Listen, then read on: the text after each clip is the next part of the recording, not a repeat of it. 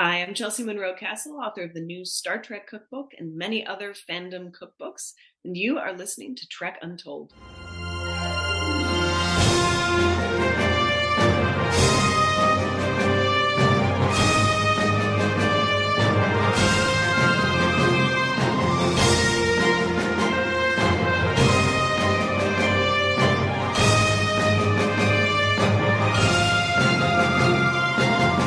Hello and welcome back to Trek Untold, the Star Trek podcast that goes beyond the stars. I'm your host, Matthew Kaplowitz. There's a few things that I'm obsessed with asking my guests on this show, especially the ones who performed on screen on Star Trek shows. And no, it's not just my obsession with Murder, She Wrote or Golden Girls, although yes, obviously that is clearly a big part of this show. It's not often I get to ask this exact question, but whenever I see someone on screen eating food, I have to know what it was made from. And you could trace that back to my very first episode of this podcast with Caitlin Hopkins when she played Kalana and she was eating some kind of weird food. And whenever I see someone stuffing their face with some kind of space food, I have to find out what the deal is with it. Now, when I'm not watching Star Trek, I enjoy the art of cuisine, and when I can combine that with my fandom, well, that's a game changer. And that leads us to today's guest, Chelsea Monroe-Cassel. Chelsea is a New York Times best-selling author and the author of the new Star Trek Cookbook. This culinary adventure in the final frontier is almost 200 pages of recipes inspired by the 5-decade-plus-long history of Star Trek. That includes how to make yamek sauce, plomeek soup, rotamba stew, roqueg blood pie, hasprat, and yes, even gach. Heck, I'll take this one step further. There's actually a recipe for those weird colored blocks you used to see Kirk and his crew eat on the original series. Back then, those cubes were just literally plastic blocks, but now Chelsea has actually figured out how to make them edible, and man, they're actually really good. Beyond this book, Chelsea has also written the cookbooks for Game of Thrones, World of Warcraft, Skyrim, Overwatch, and the Star Wars galaxy, just to name a few. So Chelsea is pretty darn deep in the world of combining food with fandom. I'm really excited to share this interview with you today and have her talk all about this really great book that I've tried a few recipes for, and legit, they are really good. So tell Neelix to take a break because we're tying the apron on and stepping into the Starfleet kitchen with Chelsea Monroe-Cassel. But before we begin this week's episode, I want to remind you to follow Trek Untold on Twitter, Facebook, and Instagram at Trek Untold, all one word. You can get show updates, check out some fun memes, and let me know what you think about what's going on with the current events in the Star Trek universe. You can also support this show directly on Patreon at patreon.com/TrekUntold, where you can support this show for as little as $2 a month. At higher tiers, you can listen to the shows before they come out, know about my guests well in advance, and even have a chance to ask them questions, get transcripts of these episodes to make sure you get all the info, and more benefits coming soon, including watch parties and live streams. But that's all dependent on more fans like you coming over and letting me know you want to be a part of events like that. If you want some Trek Untold merchandise, check out our Teespring store for gear and apparel, including shirts, hats, stickers, water bottles, notebooks, and a whole lot more. New designs will be added throughout the year, so it's always worth taking a peek. Trek Untold also has an Amazon shop where you can peruse everything Star Trek, sci-fi, and geeky on Amazon in one convenient location. If you're looking for a gift for the Trekkie in your life, or maybe want to see some of my favorite non-Star Trek things that you can get for yourself, check out the link for my Amazon shop in the show notes on the audio version and in the description below this video on YouTube. If you're listening to us on iTunes or any other audio platforms that allow for ratings and reviews, please leave us a 5-star rating and a positive review to help out this show. If you're watching it on YouTube, don't forget to subscribe to us at youtube.com/nerdnewstoday and give the video a thumbs up and a comment. All of these things help more people find this show and to continue growing and bringing you awesome guests each and every week. Now, without further ado, let's beam in this week's guest. Computer, access interview file. And welcome back to Trek Untold, and now joining me on the other side of the screen, she has written recipe books for Game of Thrones, for Warcraft, for Firefly, for Star Wars, Skyrim, and now at last she can add Star Trek to that list. She is the author of the Star Trek Cookbook. We are joined today by Chelsea Monroe-Cassel. Chelsea, how's it going today? Hi, thanks so much for having me. It's going great. I want to add a subtitle to the name of that book just because it's such a great book name. Star Trek Cookbook is pretty affirmative of what it is, but I want to be Flavors of the Final Frontier or something like that. That's exactly what I wanted. Yeah, and then I think it would have been slightly less confusing given that there's already a Star Trek Cookbook. So now it's there's the Neelix Cookbook and the other one, but it's just a little, need a catchphrase. Yeah, you're not wrong. Well, we'll talk about the Neelix cookbook for sure, but yeah, no, it's a great book. I got a copy of it, and I'm enjoying it so much. Awesome. And yeah, and yeah, we're gonna talk all about this today. But let's first jump into some basic background questions I ask all my guests here. And Chelsea, I want to ask you, what's your earliest memory of Star Trek? Did you grow up as a kid watching the show? I did. Yeah, I grew up watching Next Gen with mostly my dad. My mom would watch sometimes with us. But it was, it was like one of our weekly shows. So it's been a long road. Every single Trekkie out there just fell in love with you for saying that. They know you're legit now. Yeah. I do my best. So yeah, let's get a little bit about your background, if you don't mind. I'd like to know where you were born, who your parents are and what they do, and what did little Chelsea want to be when she grew up? Did she always know she was going to be making food for a living? No, definitely not. No, I was a picky eater for most of my childhood. I was one of those obnoxious ones. I only ate mac and cheese or peanut butter, and that was pretty much it. Did you eat them together, or is that separately? No, separately. Thank you. Okay, just making sure. Yeah, no, that would be sacrilege. I grew up in upstate New York, Western New York, way over,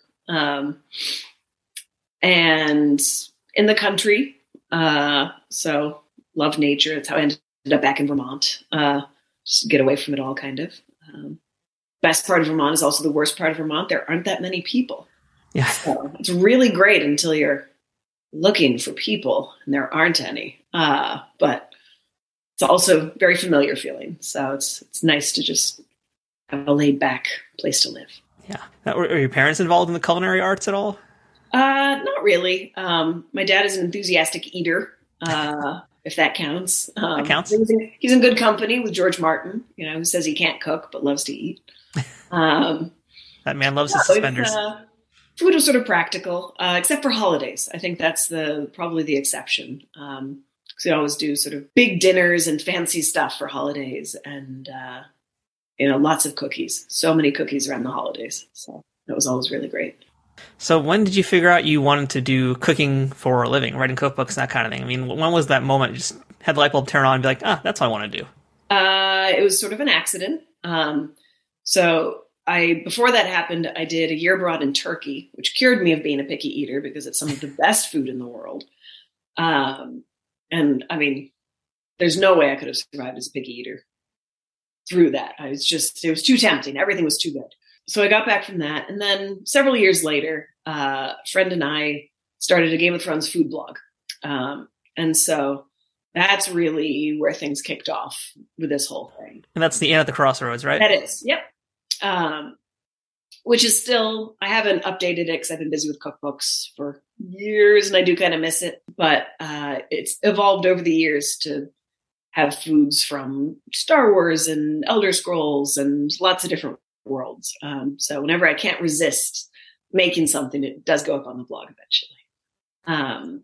But that was, that's where we sort of got the bug. And then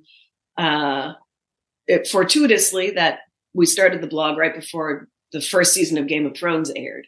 And so the views just skyrocketed. George Martin heard about it, snowballed into a cookbook deal. And so I've been doing it ever since. Yeah, it's really cool. I mean, I'm wondering now, though, are you like a professionally trained chef? Like, did you go to some fancy culinary school or you're like a home-trained cook? Home-trained, yeah. Home-trained, okay. But I think in many ways that maybe it works, right, in a certain way, because if I can make it, anybody can make it. Because I don't have that training, I don't have specialty knife skills even or fancy equipment especially. It's just pretty much what everybody has in their kitchen, I think. And you'd be shocked the tiny Boston apartment kitchen that we managed to write the Game of Thrones cookbook in. So if that can happen there, anything's possible. Yeah, I'm pretty much a home trained cook as well, and like most of my teachers, I would say, were like PBS teachers. I got like Jacques Pepin, I got Julia Child, Lydia Bastianich. Nice. Were you like someone that watched all those TV shows too? Yeah. I've always liked watching cooking shows. I have just sort of Great British Bake Off on a loop sometimes while I'm in a cooking zone. I like that because it's a good mix of, got to get things done by the deadline, which helps keep me rolling, but it's also very kind. It's kinder than a lot of the American cooking shows, I think. And we all need a little kindness. It's maybe why we like Star Trek so much. So. I want to spend a little bit of time and talk about some of your other books before we jump into the Star Trek Cookbook, because they are also really cool and super nerdy, and I feel like we'd be remiss not to highlight them in some ways too. And you already mentioned the Game of Thrones Cookbook and kind of the impetus for how that got started. But, let's talk about the process here, because you are, as we mentioned now, you're a home cook, so you're not like classically trained. You didn't go to like the CIA or anything like that. Right. You're just like, like me. You're someone who learned how to do this stuff on your own and decided to turn it into a book. That has got to be a daunting task, though. I mean, it's one thing to do a blog and you kind of have your own freedom to do things at your own pace, but now you're writing a book. Right. So that has got to be pressure. Talk to me about your very first book, what it's like to do it, and how the heck you put that thing together. Oh, absolutely. No, we did not know what we were doing. But obviously, if somebody says, would you like to write a Game of Thrones cookbook? You say yes. And so we did. But it was, talk about a steep learning curve from right from the start all the way through. And every subsequent project I've done, I've learned a huge amount about either photography or lighting or the cooking part or food styling, you name it. There's always so much more to learn and so much more that a person can grow. That first one, we didn't even know how to write a recipe really. As you say, we've been putting things on the blog, but it's a lot more forgiving in terms of formatting and how people receive it and everything like that. So that very, very steep learning curve. And that was, cooking, testing recipes all day, every day. And then inviting friends over to try to eat enough food to make room in the fridge for the next day of just cooking straight through. It was exhausting, but also incredible. I mean, what an amazing opportunity. So wouldn't trade it for anything, but glad it's gotten a little more streamlined. Like when Julia Childs wrote her very first book, I think the initial draft was like 800 to 900 pages long. Her and her writing partner, it was this enormous tome. And it was just such a pain to actually get it broken down to something that's more manageable for, I guess at that point when it was written like for the home cook essentially too. Right. So yeah, I mean for you have no idea how to do this necessarily, right? So you're not only is that you're making the recipes, you got to cook and do all that work. You also got to write. Right. Yes. So again, like talk to me about that. Like it's a lot going on here. There really is a lot more I think that people understand what goes into a cookbook. Absolutely. So, and I always joke that, by the time I've tested a recipe a couple of times and hopefully gotten a good photograph of it, I'm like, I don't know what it tastes like anymore. Just make it yourself. It's good. Just trust me that it's good. Just go make it. But so much of the writing is really immersing the reader in the world and if you'll pardon the pun, setting the table for how the food fits into that particular world. The photographs do a huge amount for that in terms of sort of grounding it in the feel and the aesthetic of things. But people in fandoms, as you may know, are often very detail oriented. So you don't say. It's very appreciated, I think, when you go the extra mile and add a little more effort and include some Easter eggs or, just make it fun for the people who do sit down and read it. Lots of people, I think, probably never read the head notes and the lore and everything else on a recipe, which is slightly demoralizing to think about. But a lot of people also do read them. And for those people, I try to get them up to snuff. I am one of those people that does read those because that adds so much to the recipe. And when we get to the Star Trek cookbook, we'll talk about that. But there's clearly a lot of love for the fandom in there and for Star Trek. But, on the topic of Game of Thrones, George R.R. Martin, Gurm, he has a lot of info about his food in his books. Yes. I mean, that man loves his eel pies. Yes. But, there's not necessarily like straight up recipes or things like that. So, for Game of Thrones and many of the high sword and sorcery franchises that you've worked on, how do you know what actually goes into the food? And how do you keep it, I'm going to just say, quote unquote, accurate to what would be in that universe, and then also what us normies who live in this world have? Sure. Well, for something like Game of Thrones, I actually do a lot of historical recipes. And so I forget specific examples, but every now and then I stumble onto a cookbook and I think, wait a minute, I think this might be where George Martin pulled some of his food ideas for such and such a book. In which case it's genius. It's so easy. You say, well, this is that and this is that. And so you start there and make some substitutions for, if we can't get oryx, for example, which are extinct in our world, but not in Martin's, or, the eels. I don't live near the Great Lakes, so I can't get lamprey. Apparently, if you live there, you can, and it's very straightforward. But I'm also not going to order a 50-pound bucket, which is what I found you could do the last time I looked into making the eel pies. And it's just, I'm not there. I'm just not there right now. It's on my bucket list someday, but maybe I'll go to England and just eat one and call it a day. Write a blog post about that. Fair enough. But yeah, it's for all the books, and especially as you say, we'll get to the sci-fi stuff, but it's always a balance between making it authentic to the world, making it taste good or good enough in the case of Klingon food, and making it accessible. I don't want to throw a lot of molecular gastronomy at people and make them go out and buy 10 different unique ingredients to make one dish. That's not kind, I think. But it also has to, it can't just be like cheeseburgers with a funny name. It's gotta be real, I think. Fictionally real. Yeah. Authentic. Yeah, something like that. Yeah. Yeah. I mean, it's kind of funny you mention that because I wanted to ask you about accessibility of writing a cookbook like this, and in general, writing for a franchise, licensed franchise. Because, when I think of cookbooks, for example, one of the ones I have that's not a good one at all. I have the old WWF Can You Take the Heat cookbook, which was written by Jim Ross, and the whole concept was that it was supposed to be like the wrestlers giving their family recipes, and right. It's a really great idea. The problem is none of the wrestlers did it.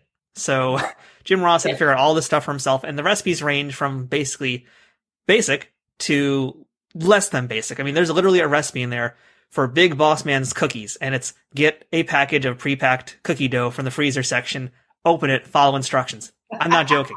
That's the recipe. So now, thankfully, you don't do that. Your recipes actually involve some actual cookery. Oh, yes. We stopped shy of that for sure. That's very funny. And true. Yeah, check it out. You got to look up that book. It's a great book. It's so awful. So awful for so many reasons. I love it. But, I mean, when you're thinking about accessibility, I mean, how do you actually get that into the world of the licensed things? I mean, how important is accessibility to what you're doing? To me, it's very important, such that, if I ask people for the Star Wars cookbook, for example, Galaxy's Edge, if I ask them to buy one weird ingredient, I try to use it 2 or 3 times throughout the cookbook. So you don't just have this package of blue butterfly pea flower tea sitting in your pantry that you're never going to use for anything again. So that I think goes into at least 3 recipes in that cookbook, maybe more, at least 3. Everything gets jumbled up in my brain after a while. I'm talking to you about Star Trek today, but I'm working on a new Game of Thrones cookbook. And so my head is a mess. Okay. Understandable. Yeah. So keeps things interesting. Yeah. I'm curious too to ask about this other book you have on your resume. That's the Firefly cookbook. Cause yes. Star Trek is one thing. It's like 56 years of history to work with. Firefly is one small season and a movie, and that's it. How the heck did you write a whole book about that? It was a challenge. But for that one, I love that one. That one was very much, it's a very shiny book. Love. Yeah. Yeah. And so I divided that one into, what was it? It was like the outer planets, right? Sort of the Wild West frontier feel, recipes on board the ships, and then sort of the hoity-toity recipes. And all of the characters, the conceit is that all the characters have contributed some of their favorite recipes, like the WWE, but because they're fictional, they came through for me, I guess. But there are little snippets of blurbs in front of each recipe that are in the voices of the characters.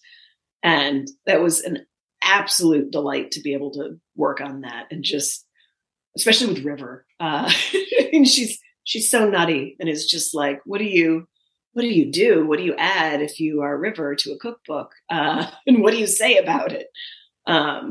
So that was a blast. I think it's not one of the biggest selling cookbooks I've done, but it's one that's very close to my own heart. So every bit of that was lovely to work on. Yeah, and obviously all of these cookbooks are in the theme of geeky, nerdy stuff out there. So I'm wondering, of all those things that you've written in the books, Are any of those recipes things that you eat yourself normally? Is there anything that you cook for your family from those books? Yeah, and it's a mix. About a year ago, my husband and I, like many people, got bored of pandemic cooking. You got tired of making bread every single day? Right. That was after the great yeast shortage. But the great sourdough scare of 2021. Oh, I tell you, that was something to watch. But we had this very funny moment where we're like, we just really need some really good new recipes in our lineup. If only we knew. We both sort of like, wait a minute, you write cookbooks for a living. Like, what's wrong with us? And so we went to the cupboard and we went through and we like tagged all of our favorites. So yeah, we've got a handful of favorites that sort of we circle through periodically. But it's a very funny moment. We're like, but where would we even find new food? It's this giant stack of books. It's a good starting place. Well, let's name some names. What are some of the books and recipes that you're going to right now that are your special nerd foods that you're making? I mean, back to the Firefly cookbook. There are a lot of really rock solid recipes in that. The one that we really like, I had actually had the hankering for today, was the Southdown Abbey couscous. So it's large Israeli couscous with roasted vegetables. And it's so simple. And I don't know why we don't make this every week. It's so filling and satisfying and lovely. So I think we gotta just write that in, like every Wednesday. That's what we're having or something. It's just, and it's very changeable, you know. I like that with recipes too. I don't want or expect anybody to keep making the recipes exactly as they're written, because that's no fun. I think it's much more entertaining if, you say, well, we don't have this at home, but we have this, or I wonder if we add these spices to that recipe, what would that be like? Innovate. Food should be fun. And that's ultimately what I'm trying to bring to everybody's kitchen, is make food a little more fun. Yeah, I think it's really cool that you basically went back to your own creations and are trying them out again. I mean, that's kind of a fun thing to do, and to know that you did those and did all that work and to enjoy them years later, that's a fun feeling. Well, and it definitely takes a little buffer time in the middle to be separated enough from the effort that goes into each cookbook to then be able to go back and enjoy it. It was actually weirdly cathartic. It's a pretty personal thing that you're doing too. I mean, even though you're writing licensed franchises, it still is, it's going to sound weird, but you're eating your babies. So, I mean, you got to come to terms with that. Very much. It's very strange to go back. Well, it's also nice though, because oftentimes, I finish one, I get a little bit of downtime, and then I turn around and jump straight into another franchise. So I don't actually get a chance necessarily to go back all that often, because I have to keep going somewhere new. So that was a really nice chunk of time there. Yeah, outside of the fandoms that you're writing stuff for too, I want to have, I guess, let's talk about a Ratatouille moment for you, if you will. Like, because I'm thinking that scene where the food critic eats the Ratatouille at the end of the movie, and he just goes into the whole time warp. So I'd like to get an idea, I guess, a bit more about your own personal palate and what you like and what those, what dictates your decision. So for you, what are some of those like food moments, those iconic flavors or meals that you remember that maybe you think has influenced some of what you've written? An easy one is probably wandering through the Spice Bazaar in Istanbul, because it's both ancient and otherworldly. It's just like the coolest thing ever. And you're like, it's just been there like this forever, it feels like. And, these big sacks of colorful spices and dried rose petals and more kinds of baklava than you knew existed in the world. And you can occasionally get samples until they start recognizing you. So that for me is one, because I always, when I'm developing recipes for a fictional setting, I always try to think about, where does their food come from? Where do they have something like a Spice Bazaar? What do their markets look like? What's the climate even? What does the trade look like? Things like that. And some worlds, are not developed enough for that to really be fleshed out. Something like Game of Thrones absolutely is. And so it's a lot of fun to really delve into that and see, like, all right, so if you're making lemon cakes in Winterfell, how do you get the lemons? that far north. What form are they taking? Are they dried? Are they fresh? Are they candied? Are they, is it lemon curd on cake? And just sort of tossing around even just that one little notion, like, how far can you sail with lemons before they go bad? And it's in what season does that make a difference? Things like that. And so I think that worlds in which you can really sort of dig into that a little bit more are really fun to cook in because you've got so much to work with. I think especially, if we're going to go back to sci-fi, because that's what this show is about, I think the Star Wars Galaxy's Edge cookbook especially, that's some real outworldly stuff there. And I feel like that, like you mentioned before, that has some real, I don't want to say more complicated elements to it, but you do have some more things to work with that are kind of more out there. Yes, very much. And it sort of I think something I haven't explored much, but would be fun at some point, not under deadline, is, something like Star Wars has so many of these alien species wandering around the streets at any given time. Like, what does their food look like? If you've got a mouth up here, like you're not using a bowl or a plate the way normal people, like even just down to things like that. So, how does that affect what food you eat and how you eat it? I think would be crazy fun to go into. Trek Untold will return momentarily. Trek Untold is sponsored by Triple Fiction Productions. Celebrating 15 years in business in 2023, TFP creates 3D printed Star Trek and sci-fi inspired items that fit into any collection. Whether you're a cosplayer who wants a Starfleet phaser, a Bajoran tricorder, or a Klingon dagger, or a toy collector looking for that special accessory or diorama to make your figures truly stand out, Triple Fiction Productions has exactly what you need. And for you figure fanatics, that includes products that are the perfect size for Galoob, Mego, Playmates, and everything in between. All products are 3D printed in the US, with new designs constantly being updated on their website. Repeat customers can sign up for TFP's loyalty program for free, which is a great way to save money as you build your collection. Repeat customers can sign up for TFP's loyalty program for free, which is a great way to save money as you build your collection. Repeat customers can sign up for TFP's loyalty program for free, where the more you order, the more discounts you receive. TFP also has a Pay What You Want section, where clearance or misprinted items are available at a discounted price. Best of all, every product can be shipped worldwide.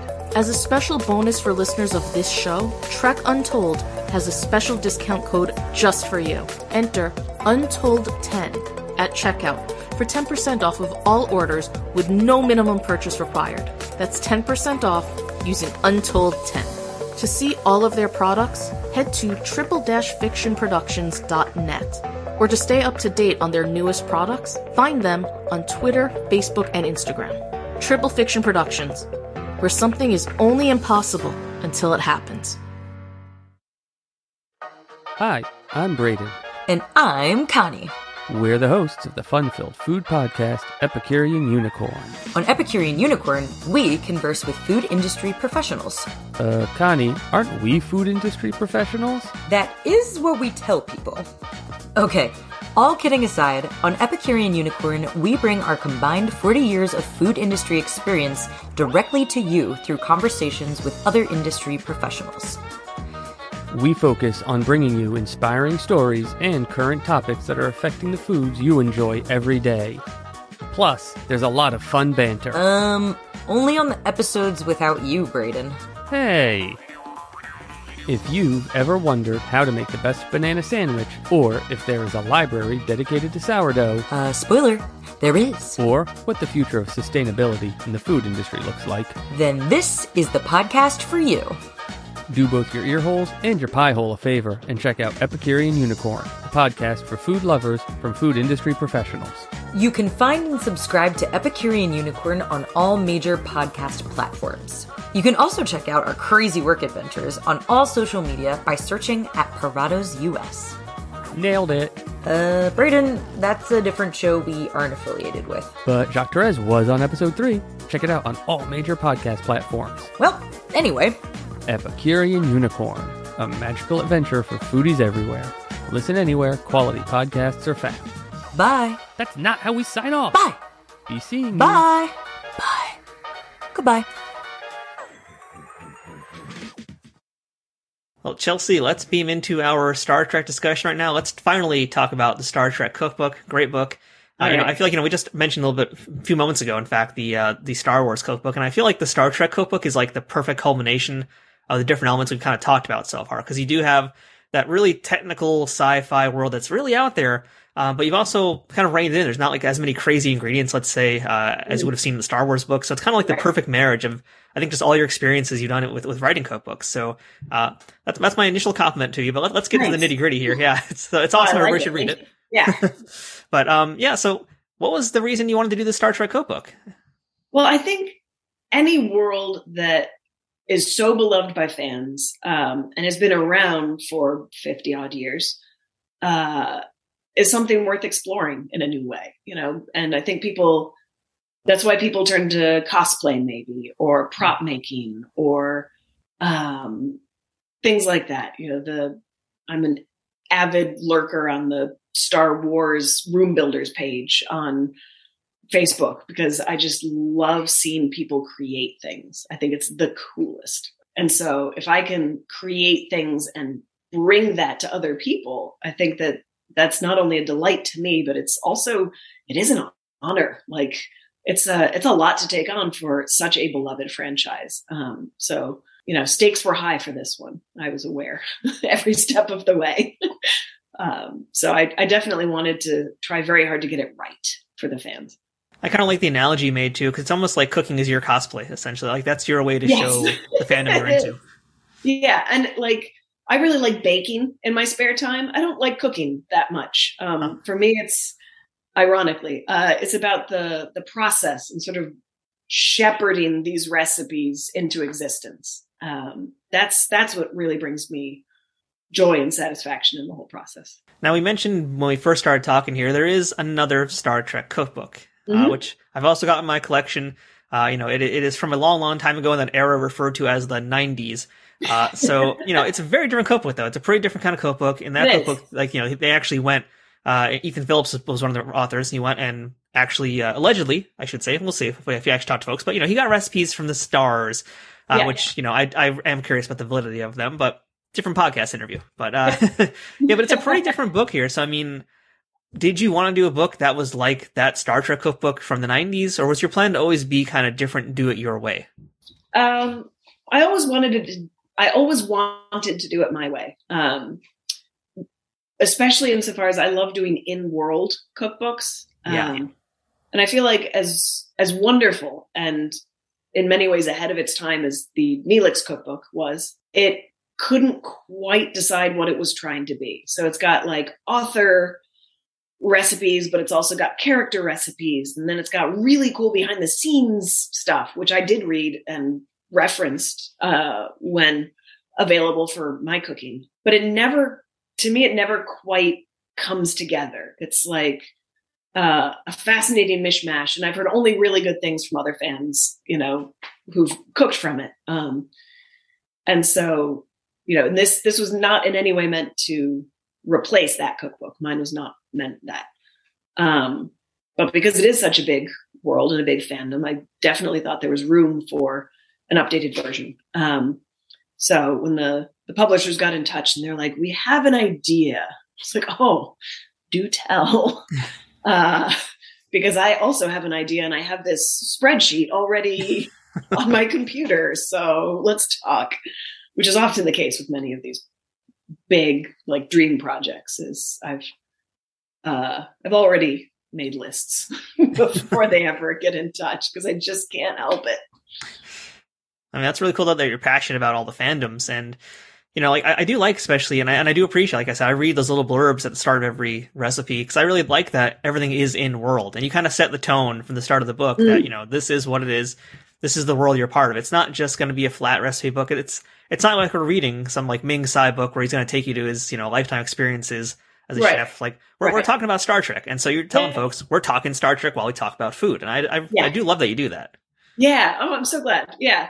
And that was definitely the aim. Is it, I think food, because it triggers many of our senses, is a really neat way to take people closer to a fictional setting. And so I think if you can do that, like why not almost, I think it's a really neat way to explore something that people are maybe a little more familiar with.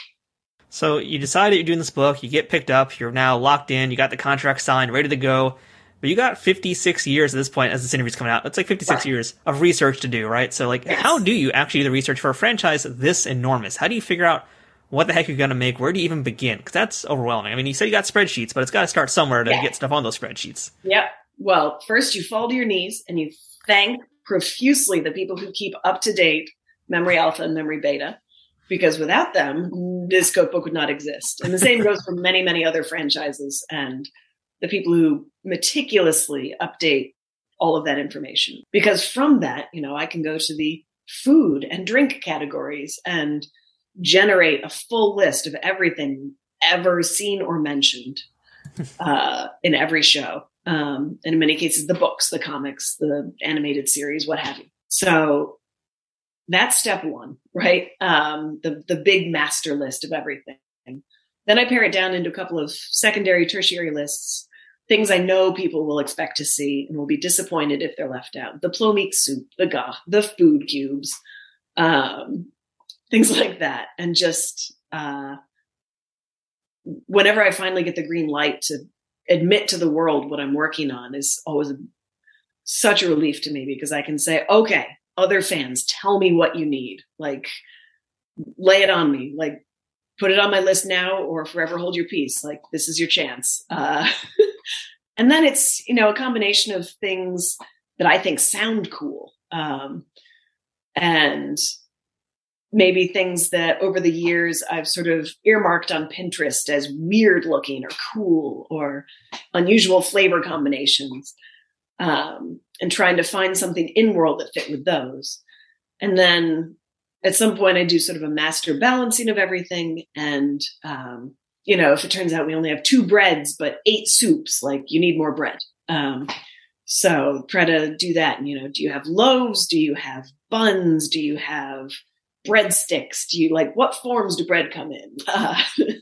Things like that. And just sort of, are there enough vegetarian options? Are there enough gluten-free options? Are there things like that? Because I do want there to be something for everybody, ideally. It's harder for the vegetarians in Game of Thrones, it turns out. But, I'm doing my best. But yeah, and so then it's just sort of that's all before I ever get to the kitchen bit, really is many, many lists, and a lot of research. And I also, for this one also I did, do we have a Bajoran food? Obviously we have Klingon food. We know shockingly little about Vulcan cuisine, it turns out. I learned during my research, which I don't understand, because that seems like we should know a lot more, given the popularity and the longevity of that particular species. I feel like the only things we know about the Vulcans is that they eat soup and they hate Italian food. That's really all we seem to know about them. Yeah, and they're probably vegetarians, but maybe not all of them. Jury's still kind of out on that one. But it's fascinating that, the detail that you get in some areas and the utter lack of detail in others. So then it's straight into the kitchen and, roll your sleeves up. And I gotta say, too, there are some deep cuts in this book. Like you mentioned, where you're going. I was shocked to see some stuff that's in this book. I mean, there's animated series. There's actually, stuff from the books. I'm like, what? I didn't even know this stuff. That's legit deep. I'm shocked you went there, but I guess that's from scouring memory beta probably to find that stuff, exactly. Right? Yeah. And saying some of those, I think the Kimden rolls, especially, I was like, I need something Betazoid and I need more red, is that issue. And I was like, this is both, so even if it's sort of an obscure source, roll with it. Yeah, seriously. Slow clap. Yeah, it's really cool. I mean, that you did that, and you really legit went the extra mile. And I'll talk about bread, by the way. I'm just thinking in my head, why don't the Ferengis eat pretzels? Because it's already shaped like their earlobes. They could just market that so well. Oh, I love that. That would be great. Well, I'll for the next book. Note for the next one. How about that? All yours. Just give me credit. Yep. And mail me some pretzels while you're at it too, please. But besides that, I mean, so perfect time of year for pretzels. Oh, gotta. Oh yeah. Mm. So, as we mentioned, first you did that research, now you're into the kitchen. So what does that look like? Because a lot of times, too, you don't really know what the heck goes into this food. It's one thing to look at like Enterprise where they got chef and chef is making fairly standard contemporary looking food. Right. Yeah. But then we look at like, TNG food or anywhere else and it can be kind of out there. And half the time it's not even anything that's like really meant to go together or taste good. It's just there to look alien. Exactly. So, like how do you actually now figure out what the heck things are? And does it matter to you to stay close to how something looks on screen? It definitely does. I always love when there's an on-screen reference. And I've hunted for many of them, like the Tilleman froth cocktail. I think it's ordered 4 or 5 times. They name drop this in the one episode, and you never see the drink. It's infuriating. And the Memory Alpha gives you the citation, so I pull up the episode and I roll through it, and there we are. And no, we just. And maybe they made one at some point. It, left it on the cutting room floor or what have you. But I love when there's a visual reference because that gives me so much more to go on in terms of what goes into it, how it should look, what it does. I always forget the name of it. The color changing when you tap it, and it is like sunburst, starburst, not starburst. Oh, it's the. I can't remember. I know exactly what you're talking about. I can't remember either. Yeah, next gen. But I desperately wanted to do a version of that and couldn't quite get there. You need CGI in the kitchen, I suspect, but some color changing cocktail would have been fun. So that's on my list for the next round too, if I ever get one. So. The visuals, things like plomeek soup. We see like 4 different colors of it throughout different series. I went with the one I thought was prettiest. It was the sort of the pink color from Nurse Chapel's version. Yeah. I especially do like your take on the plomeek soup. And I like how you're kind of like really, in some ways, I feel like you're challenging the taste buds of Trekkies to make some real leaps here because it is food that is meant to be a little bit alien. And I'm wondering how much that played into your decisions on what ingredients you use. Hugely, yeah. Normally it's enough to sort of defamiliarize something, maybe you use parsnips instead of potatoes in a dish or something like that. And you're like, oh, well, that's a little different. Not what I was expecting. But something like Vulcan food, I think really does have to taste different, but still taste good. And I think the number of people I've seen who've made the plomeek soup say, wow, it's really different. And I'm very glad I've tried it, but I'm not sure that I'll make it a lot, which is kind of exactly what I was going for. Like, because your taste buds are almost certainly not going to be similar enough to Vulcan taste buds, such that the cuisine would be different, and I think that that's important to take into consideration. Like, there's no telling, even between very different cultures, that their desserts would be sweet. Maybe their main course is sweet and their desserts are very salty. It's just conceptually, we wouldn't know, I think. So I always try to play around with what's expected and really bring something new. That's one of the best things about it. And I feel like, you did that in the Star Wars book, but in Star Trek here, you push it even more. And I think it's really cool because it really does make folks think of food in a different way. Because it's not just like we said earlier, how it is an alien kind of thing, the plomeek soup, or plenty of the other things in there, like the gach. We'll talk about that a little bit too. All the Klingon things. But like it does kind of change, I think, what you think about food. And I think for a lot of folks, they probably view food as one certain thing. A lot of folks probably just only view it as nutrition. They don't really think of it as an experience. And you're really, it feels like this book, yes, you're making meals and things, and you have meal plans even, but I feel like it's more about the experience of being in part of the Star Trek world. Is that kind of what you're going for? Absolutely. Yeah. And it, the idea behind this book is that it's sort of to foster understanding through food across the Federation and allies and a little beyond, frenemies, sort of to, in theory, if you have a visiting diplomat and your replicators are down or something, like what can you whip up in an emergency, or what can you maybe learn about, say, the Vulcans by trying plomeek soup. And I think that we see a little bit of that in enterprise, I think, where, they're always trying to get to Paul to, try the pecan pie or a different kind of tea, and she does cave ever so slightly, and it turns out maybe it's not quite so bad as you thought in the beginning. And I love that it's a coming together through food. Yeah, I'm going to give you another recipe too now. 7 of 9 key lime cheesecake. You got the green coloring for the Borg, and she loves it. Yep. Yeah, so I'm making my own book now. Right on top there. That'd be good. Oh yeah, totally. Yes, please. But yeah, I'm glad you brought that up too, because I feel like with food in general, and no matter where you go around the world too, like everywhere you eat, food's going to have its own kind of soul. It's got its own personality, and that's what makes it unique to where you're going, what you're eating. So we're talking about Star Trek here. So what is the core to the recipes that you're doing here? Because this is going through all 4 quadrants of the galaxy. We're talking Starfleet here. So is there like a core value or some kind of thing that you start with and that helps you branch out and figure out what you're doing, what you're making, and how you're going to make it? In terms of the actual recipes or the overall notion? I guess it's a 2-part question then, isn't it? Because it's a little bit of both. Yeah. The recipes, I think, I don't necessarily think of the bigger picture so much when working on the actual recipes. For those, I really just want, I want it to be authentic to the world, to taste a little unexpected and different, but in some cases, very, very good. And maybe challenge people's expectations, just make it fun. For the overall, absolutely. I mean, I'm trying to sort of take you on an adventure in your own house, I think. I like that. Yeah, it's a great way to put it. And since you did mention a few minutes ago, I do want to shout out one more time to the Starfleet food rations. I love that you did those weird little, they're just like acrylic blocks back when they filmed the original series. And like, you actually made them and they're edible. And like maybe some food colored melon, I think I read somewhere. Occasionally, yeah. And you're like, okay, cantaloupe, like technically green, blue cantaloupe. Okay. Like, because the melon baller was a big deal back then too. So, right. Yeah. That was like the latest invention for culinary things. Yes.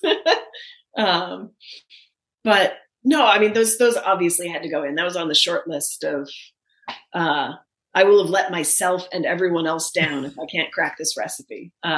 So that one took a long time. That was one of the most tricky recipes to really get right. Because sometimes, they just sort of blob. And you need them to be the cubes. The cube is non-negotiable when it comes to that particular recipe. But I really like the way they came out. And they're a lot of fun to make and instant recognition. If you're having a premiere party or something and you put those on the table, it's like, boom, now we have Star Trek food. Yeah, no, that's easily one of my favorite recipes in the book. Like that's a must do. Like it's worth giving a shot to making that one. Nice. But since you mentioned that one was like one of the harder ones to do, I'm curious, like what recipe was the one that you just nailed right away and you were like, boom, done, mic drop? And what was the recipe that just took forever and went through so many changes and that your poor husband had to keep eating again and again? Shout out to him. We should mention he was your taste tester. Yes, very much. No, everyone I think thinks that the being married to a cookbook author is a glamorous, well-fed lifestyle, and I'm here to tell you that it is not. It is a long-suffering and patient occupation. The job perfectly suited for O'Brien. Yes, exactly. So the food cubes of recipes that actually made it into the cookbook, the food cubes were definitely one of the longer test periods, most tested. Easy wins the Qatarian pudding. Very straightforward and delicious. I actually made that for a cooking demo recently for the cookbook, and I was just like, oh, this. I think I blocked it from my memory as like, only make this when you can feed it to other people because you'll eat the whole thing, and that's not good for anyone. Ones that got away, the Jumja sticks. I'm still annoyed about that one. I made them once and they were perfect. They looked amazing. They were on the sticks. They were the right shape. They tasted great. And I don't know if I just never wrote down what I did or the draft didn't save or something, but I could never make them again. I tried so many times, even just down to the deadline for the cookbook submission, and I just couldn't quite. So that's on my bucket list to conquer. at some point in the future. Yeah, I was going to ask about the Junja sticks because I was like looking through and I was like, it's got to be in here, and it wasn't, and I was so sad and like saying, I know. I don't think there's a jambalaya recipe in this one either.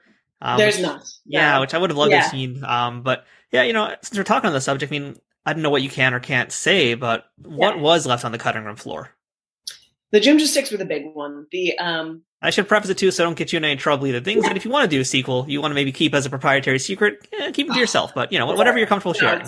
I'm going to kick it to Reddit the moment I get the green light if I ever get to do another one of these. So it'll get tossed around there. I hate working in secret. I hate it. I'm no good at that kind of secret. But the Vulcan Romulan mollusks was also on my list. I'm digging deep here. Got to get through Westeros and back to Federation. Leave the House of the Dragons and go into Starfleet Academy. The Ygritte cream pie. That was one. I always really liked the name. And I think for that, we maybe don't see it, but I had earmarked in my mind doing like a big puffy meringue topped pie for that, which never quite got there. Thinking, well, it's Junja sticks. The color changing cocktail I really wanted to do. Something from that that blue, the dinners at Undiscovered Country. I love that scene.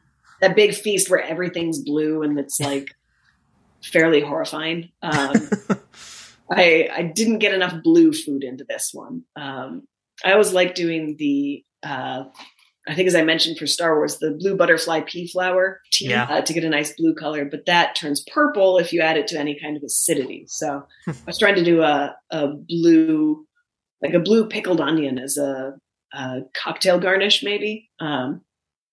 And it, pickled vinegar, so immediately turns to purple. And then it just it felt like cheating somehow to just put food coloring in.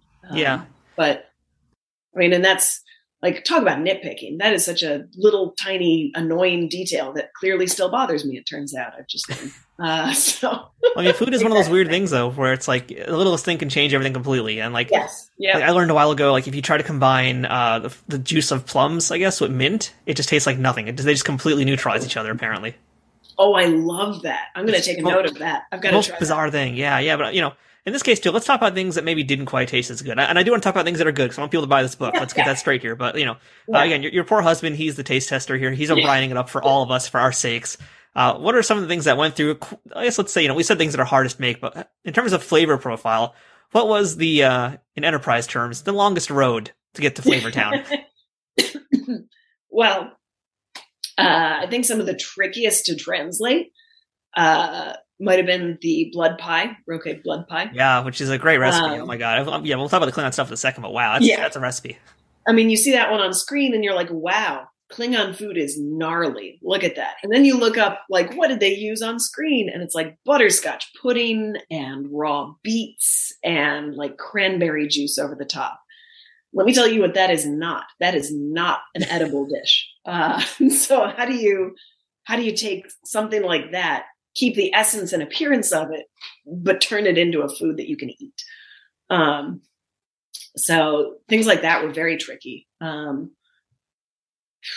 That's the big standout one for just sort of very weird that took some doing. I'm sure there were a couple others.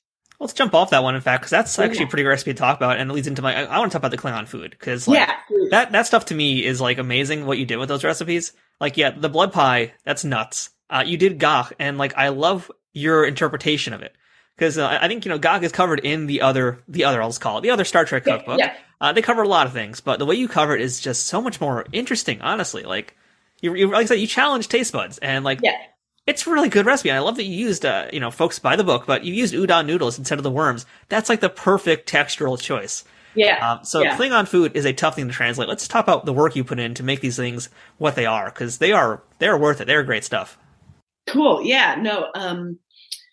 So that one, I didn't want it to be just noodles. I but call out both, I think, to the original cookbook and what they've used on set periodically to make it edible when you don't want live serpent worms, for example. But I wanted it to be more than just noodles. I thought it had to have something chewier, something meatier, something that makes it more than noodles. So I do sort of like an extruded meat noodle kind of a thing.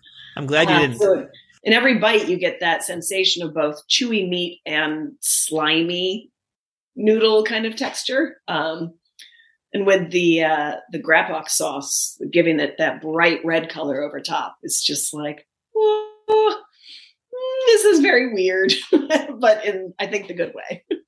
And that is one of those cool things too. Like you mentioned earlier with some of the other books too, how, if you have an ingredient, you're going to use it multiple times. But there are a lot of essentially, weird to say it, but there's a lot of mother sauces for Star Trek stuff here, which you incorporate throughout things. So it's like, you're basically giving folks a lesson on how to cook too, right? Which I admire. I appreciate you doing that. So this kind of leads into my next thing, and that's if someone out there is like a novice chef, does not know what they're doing, but they want to get this book because it's Star Trek, it's cool, and maybe they want to give it a shot to entertain or for themselves. What should they try to make for the very first time? What is something that's easy and going to come out right that anybody can handle?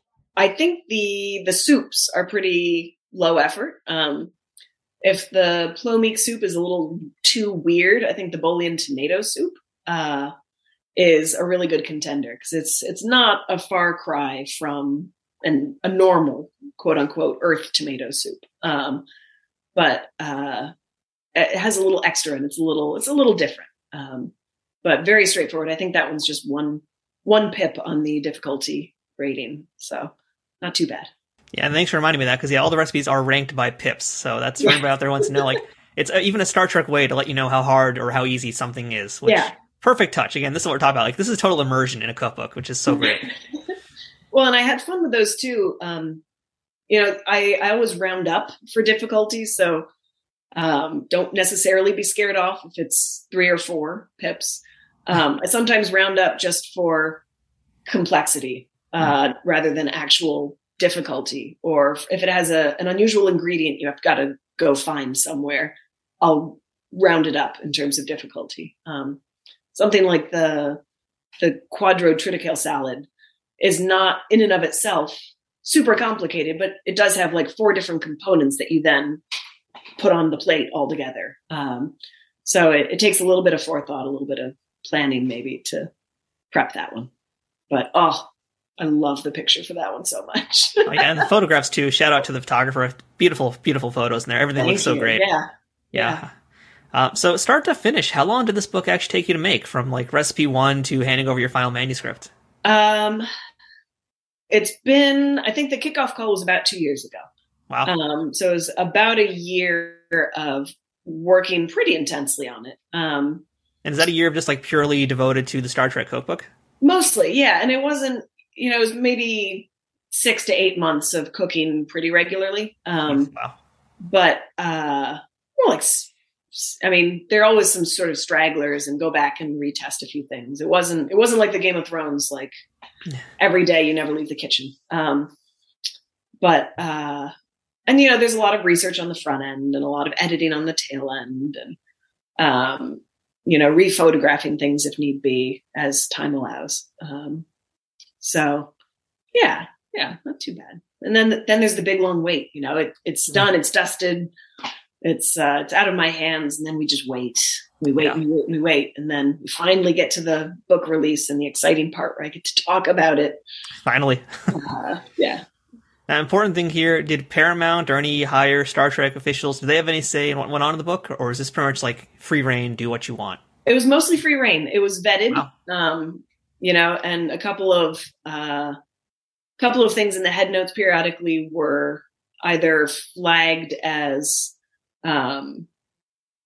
prove it kind of a thing when it came to claims about language, or we need to see a citation for this kind of a thing. But as I went, I also kept citations so that I could refer back and say, well, actually, in this episode of this series, this is where we see it, and that's what it's called. And let me do my job well, kind of a thing. So I don't like oversight much. I have problems with authority. Same. Yeah. But delightfully, I was pretty much given free reign, and they liked what I delivered. So it was a very positive experience overall. I think people also maybe don't necessarily think of a cookbook as maybe having that much lore, but there's actually quite a lot of lore in this now that didn't exist before. So, but I also had a fun chance to play with that, like the food cubes not only now have a name, but I've hopefully linked Memory Alpha and Memory Beta because they're now inspired by the Andorian Gristera cubes, but are not those because they're clearly a Starfleet thing. So, because that bothered me. I was like, how do we not know what these are? They're the most recognizable Star Trek food. Like, how do they not have a name? It's bizarre. So I had to noodle that one for a while. I was very, very perplexed. I love that you noodled that one. Just so many food puns this episode. It's great. Yes. I just love, too, you talk about all the lore of this, and then there's all the data that goes into the book, too. I'm throwing that one for you. So I see what you did there. Next interview you do, make sure you throw that one in there, too. I'm giving you that one. Yes. Give you gold today. But, yeah, so what are the chances of there being a sequel? I know the book just came out, but, there's still so much more you could do, and what you've done, too, is pretty astonishing. So, do you want to do a sequel? I don't really think you've done any before, but, is this something that you think can continue to go on? Oh, I would love to. One of the things that really bothers me about a cookbook that is pulling from current media is that it's outdated the moment I hit send on that email with the draft. I'm sort of bitter. Nobody sent me screeners of Strange New World because Pike is cooking every time we see him in his quarters. And it's just like, look at that food. That is a man who knows how to cook. So people are clamoring on Twitter for just a Pike cookbook. So I think we might have to revisit with some of his recipes. But they've also, in that too, the stylist has done such an amazing job making incredibly enticing looking food while still sort of doing a visual callback to the original series. In terms of color and, throw the horned melon on the platter and things like that. So it's a lot of fun. And we, I didn't get to include anything from Prodigy. I think we had only had the first season of Lower Decks out. Maybe the second. But that's still going, obviously. And we'll get more Picard and we'll get Strange New Worlds and more Discovery. And there's just so much food. And I'm loving it. So, Chelsea, I'm curious, this is just kind of an overarching question for the many, many books that you've written, but are there any foods from your personal life that ever snuck into any of these cookbooks? It mostly goes the other way. I'm sure the answer to that is yes. I can't think of an exact example, but I'm positive yes. And what would you say we should look out for? Is there a certain flavor? Yeah. Well, I guess the Qatarian pudding is maybe a little throwback to my childhood. It's peanut butter base. But I'm a big carb fan. So I always start with the breads, the desserts, the drinks. And that's always a problem when you're doing a whole cookbook, because then you're left with 20 main courses and side dishes you got to test through. And it's not as much fun as the desserts. But yeah, it is disappointing that nobody in Starfleet seems to know what macaroni and cheese is. That should be in the Lower Decks. They need to throw it in there. They've got nachos and cheese sauce and stuff. So yeah, you should make a petition. So yeah, besides the Star Trek Cookbook, which just came out and everybody should check out, what else are you working on these days? You mentioned another Game of Thrones. I don't know what you're allowed to say, but what else can you tell us are you doing these days? It's a second Game of Thrones cookbook. It'll be sort of a little more Targaryen leaning. And after that, who knows? That should be wrapped up in the next month or so. So we'll see what the next year or so brings. Also, Lower Decks, I believe, does actually have lobster mac and cheese, but only in the officer's replicator, if memory serves. So there you go. That's devotion right there. That's knowledge. I don't care about starship statistics. I want to know about lobster mac and cheese. That's right. That's what I want. I am very obnoxious to watch the shows with at this point. I have very long-suffering friends and family. So. And yeah, throughout the different cookbooks you've done, you've covered a lot of big fandoms. Is there any fandom you haven't done yet that you want to do? I think Lord of the Rings could be very cool, especially if Rings of Power sort of finds its stride, which is a little shaky at the moment. Beautiful visually. Like, what does the food of Numenor look like? What does the food of all the various elf strongholds look like? What do the dwarves eat before, the fall? So I don't know. I think that'd be really fun to eat. Harfoot picnic, would be incredible. Would that be so good? Lots of really good food. So we'll see. That'd be sort of a bucket list. I've done a small collection of Shire recipes, but nothing for the larger world of Middle Earth. Yeah, I can definitely tell just from what you've done with Game of Thrones and a lot of the other sword and sorcery stuff. That would be perfect. That'd be so cool to see you do some stuff with that. So I hope that comes true. Fingers crossed. Yeah. Yeah.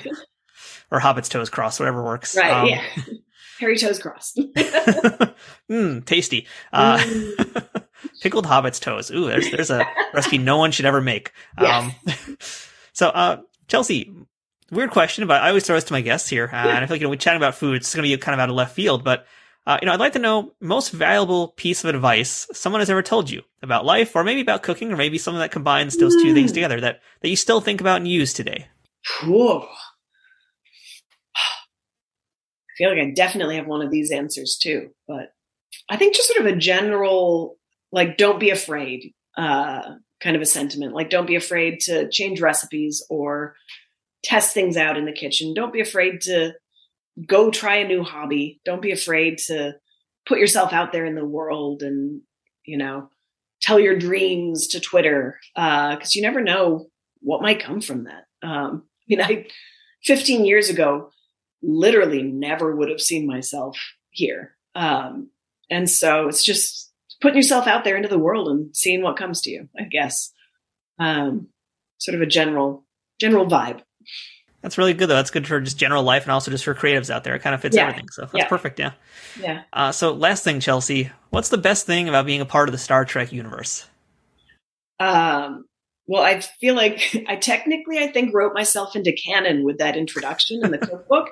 And every time I think about it, it makes me smile. I think it's just oh, wow. But I think, if we're following the sort of the predicted arc of the world as told by Star Trek in the future, there are dark days ahead, but can you imagine how amazing it would be to have a future as hopeful as the one we see in Star Trek, where we're exploring and learning things, and that's our main mission, and nobody goes hungry, and it's just so I think it would be incredible, even given everything they either predict or happens in the Star Trek timeline. I think it would be amazing if we get anywhere near that kind of a future, where it's a very hopeful message, I think. And that's maybe what makes Star Trek so appealing. Everybody loves a good dystopian story from time to time, but you don't want to live in one. You want to hope that you're in the good timeline. So I think that's probably the big one. Yeah, good answer. So everybody, once again, check out the Star Trek Cookbook. We're going to have links to it in our show notes and on YouTube, so make sure you guys check it out, pick it up.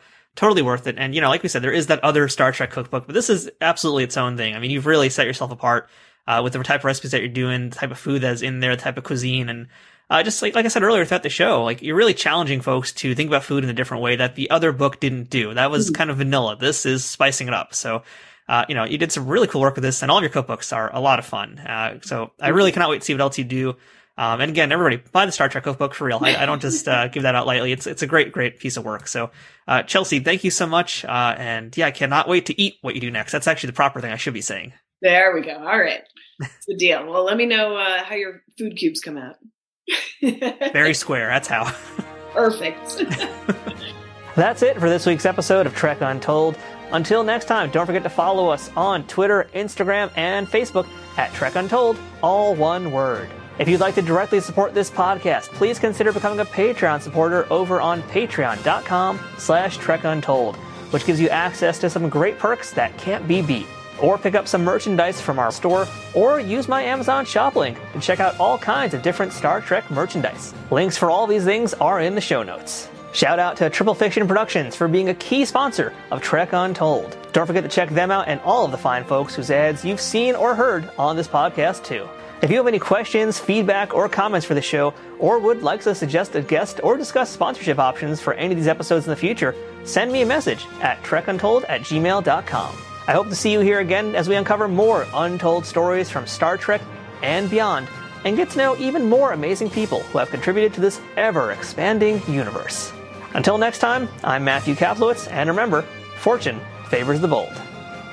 Trek Untold is sponsored by TrekSphere.com, promoting fan-produced Star Trek content in all forms, is powered by the RageWorks Podcasting Network, and is affiliated with Nerd News Today.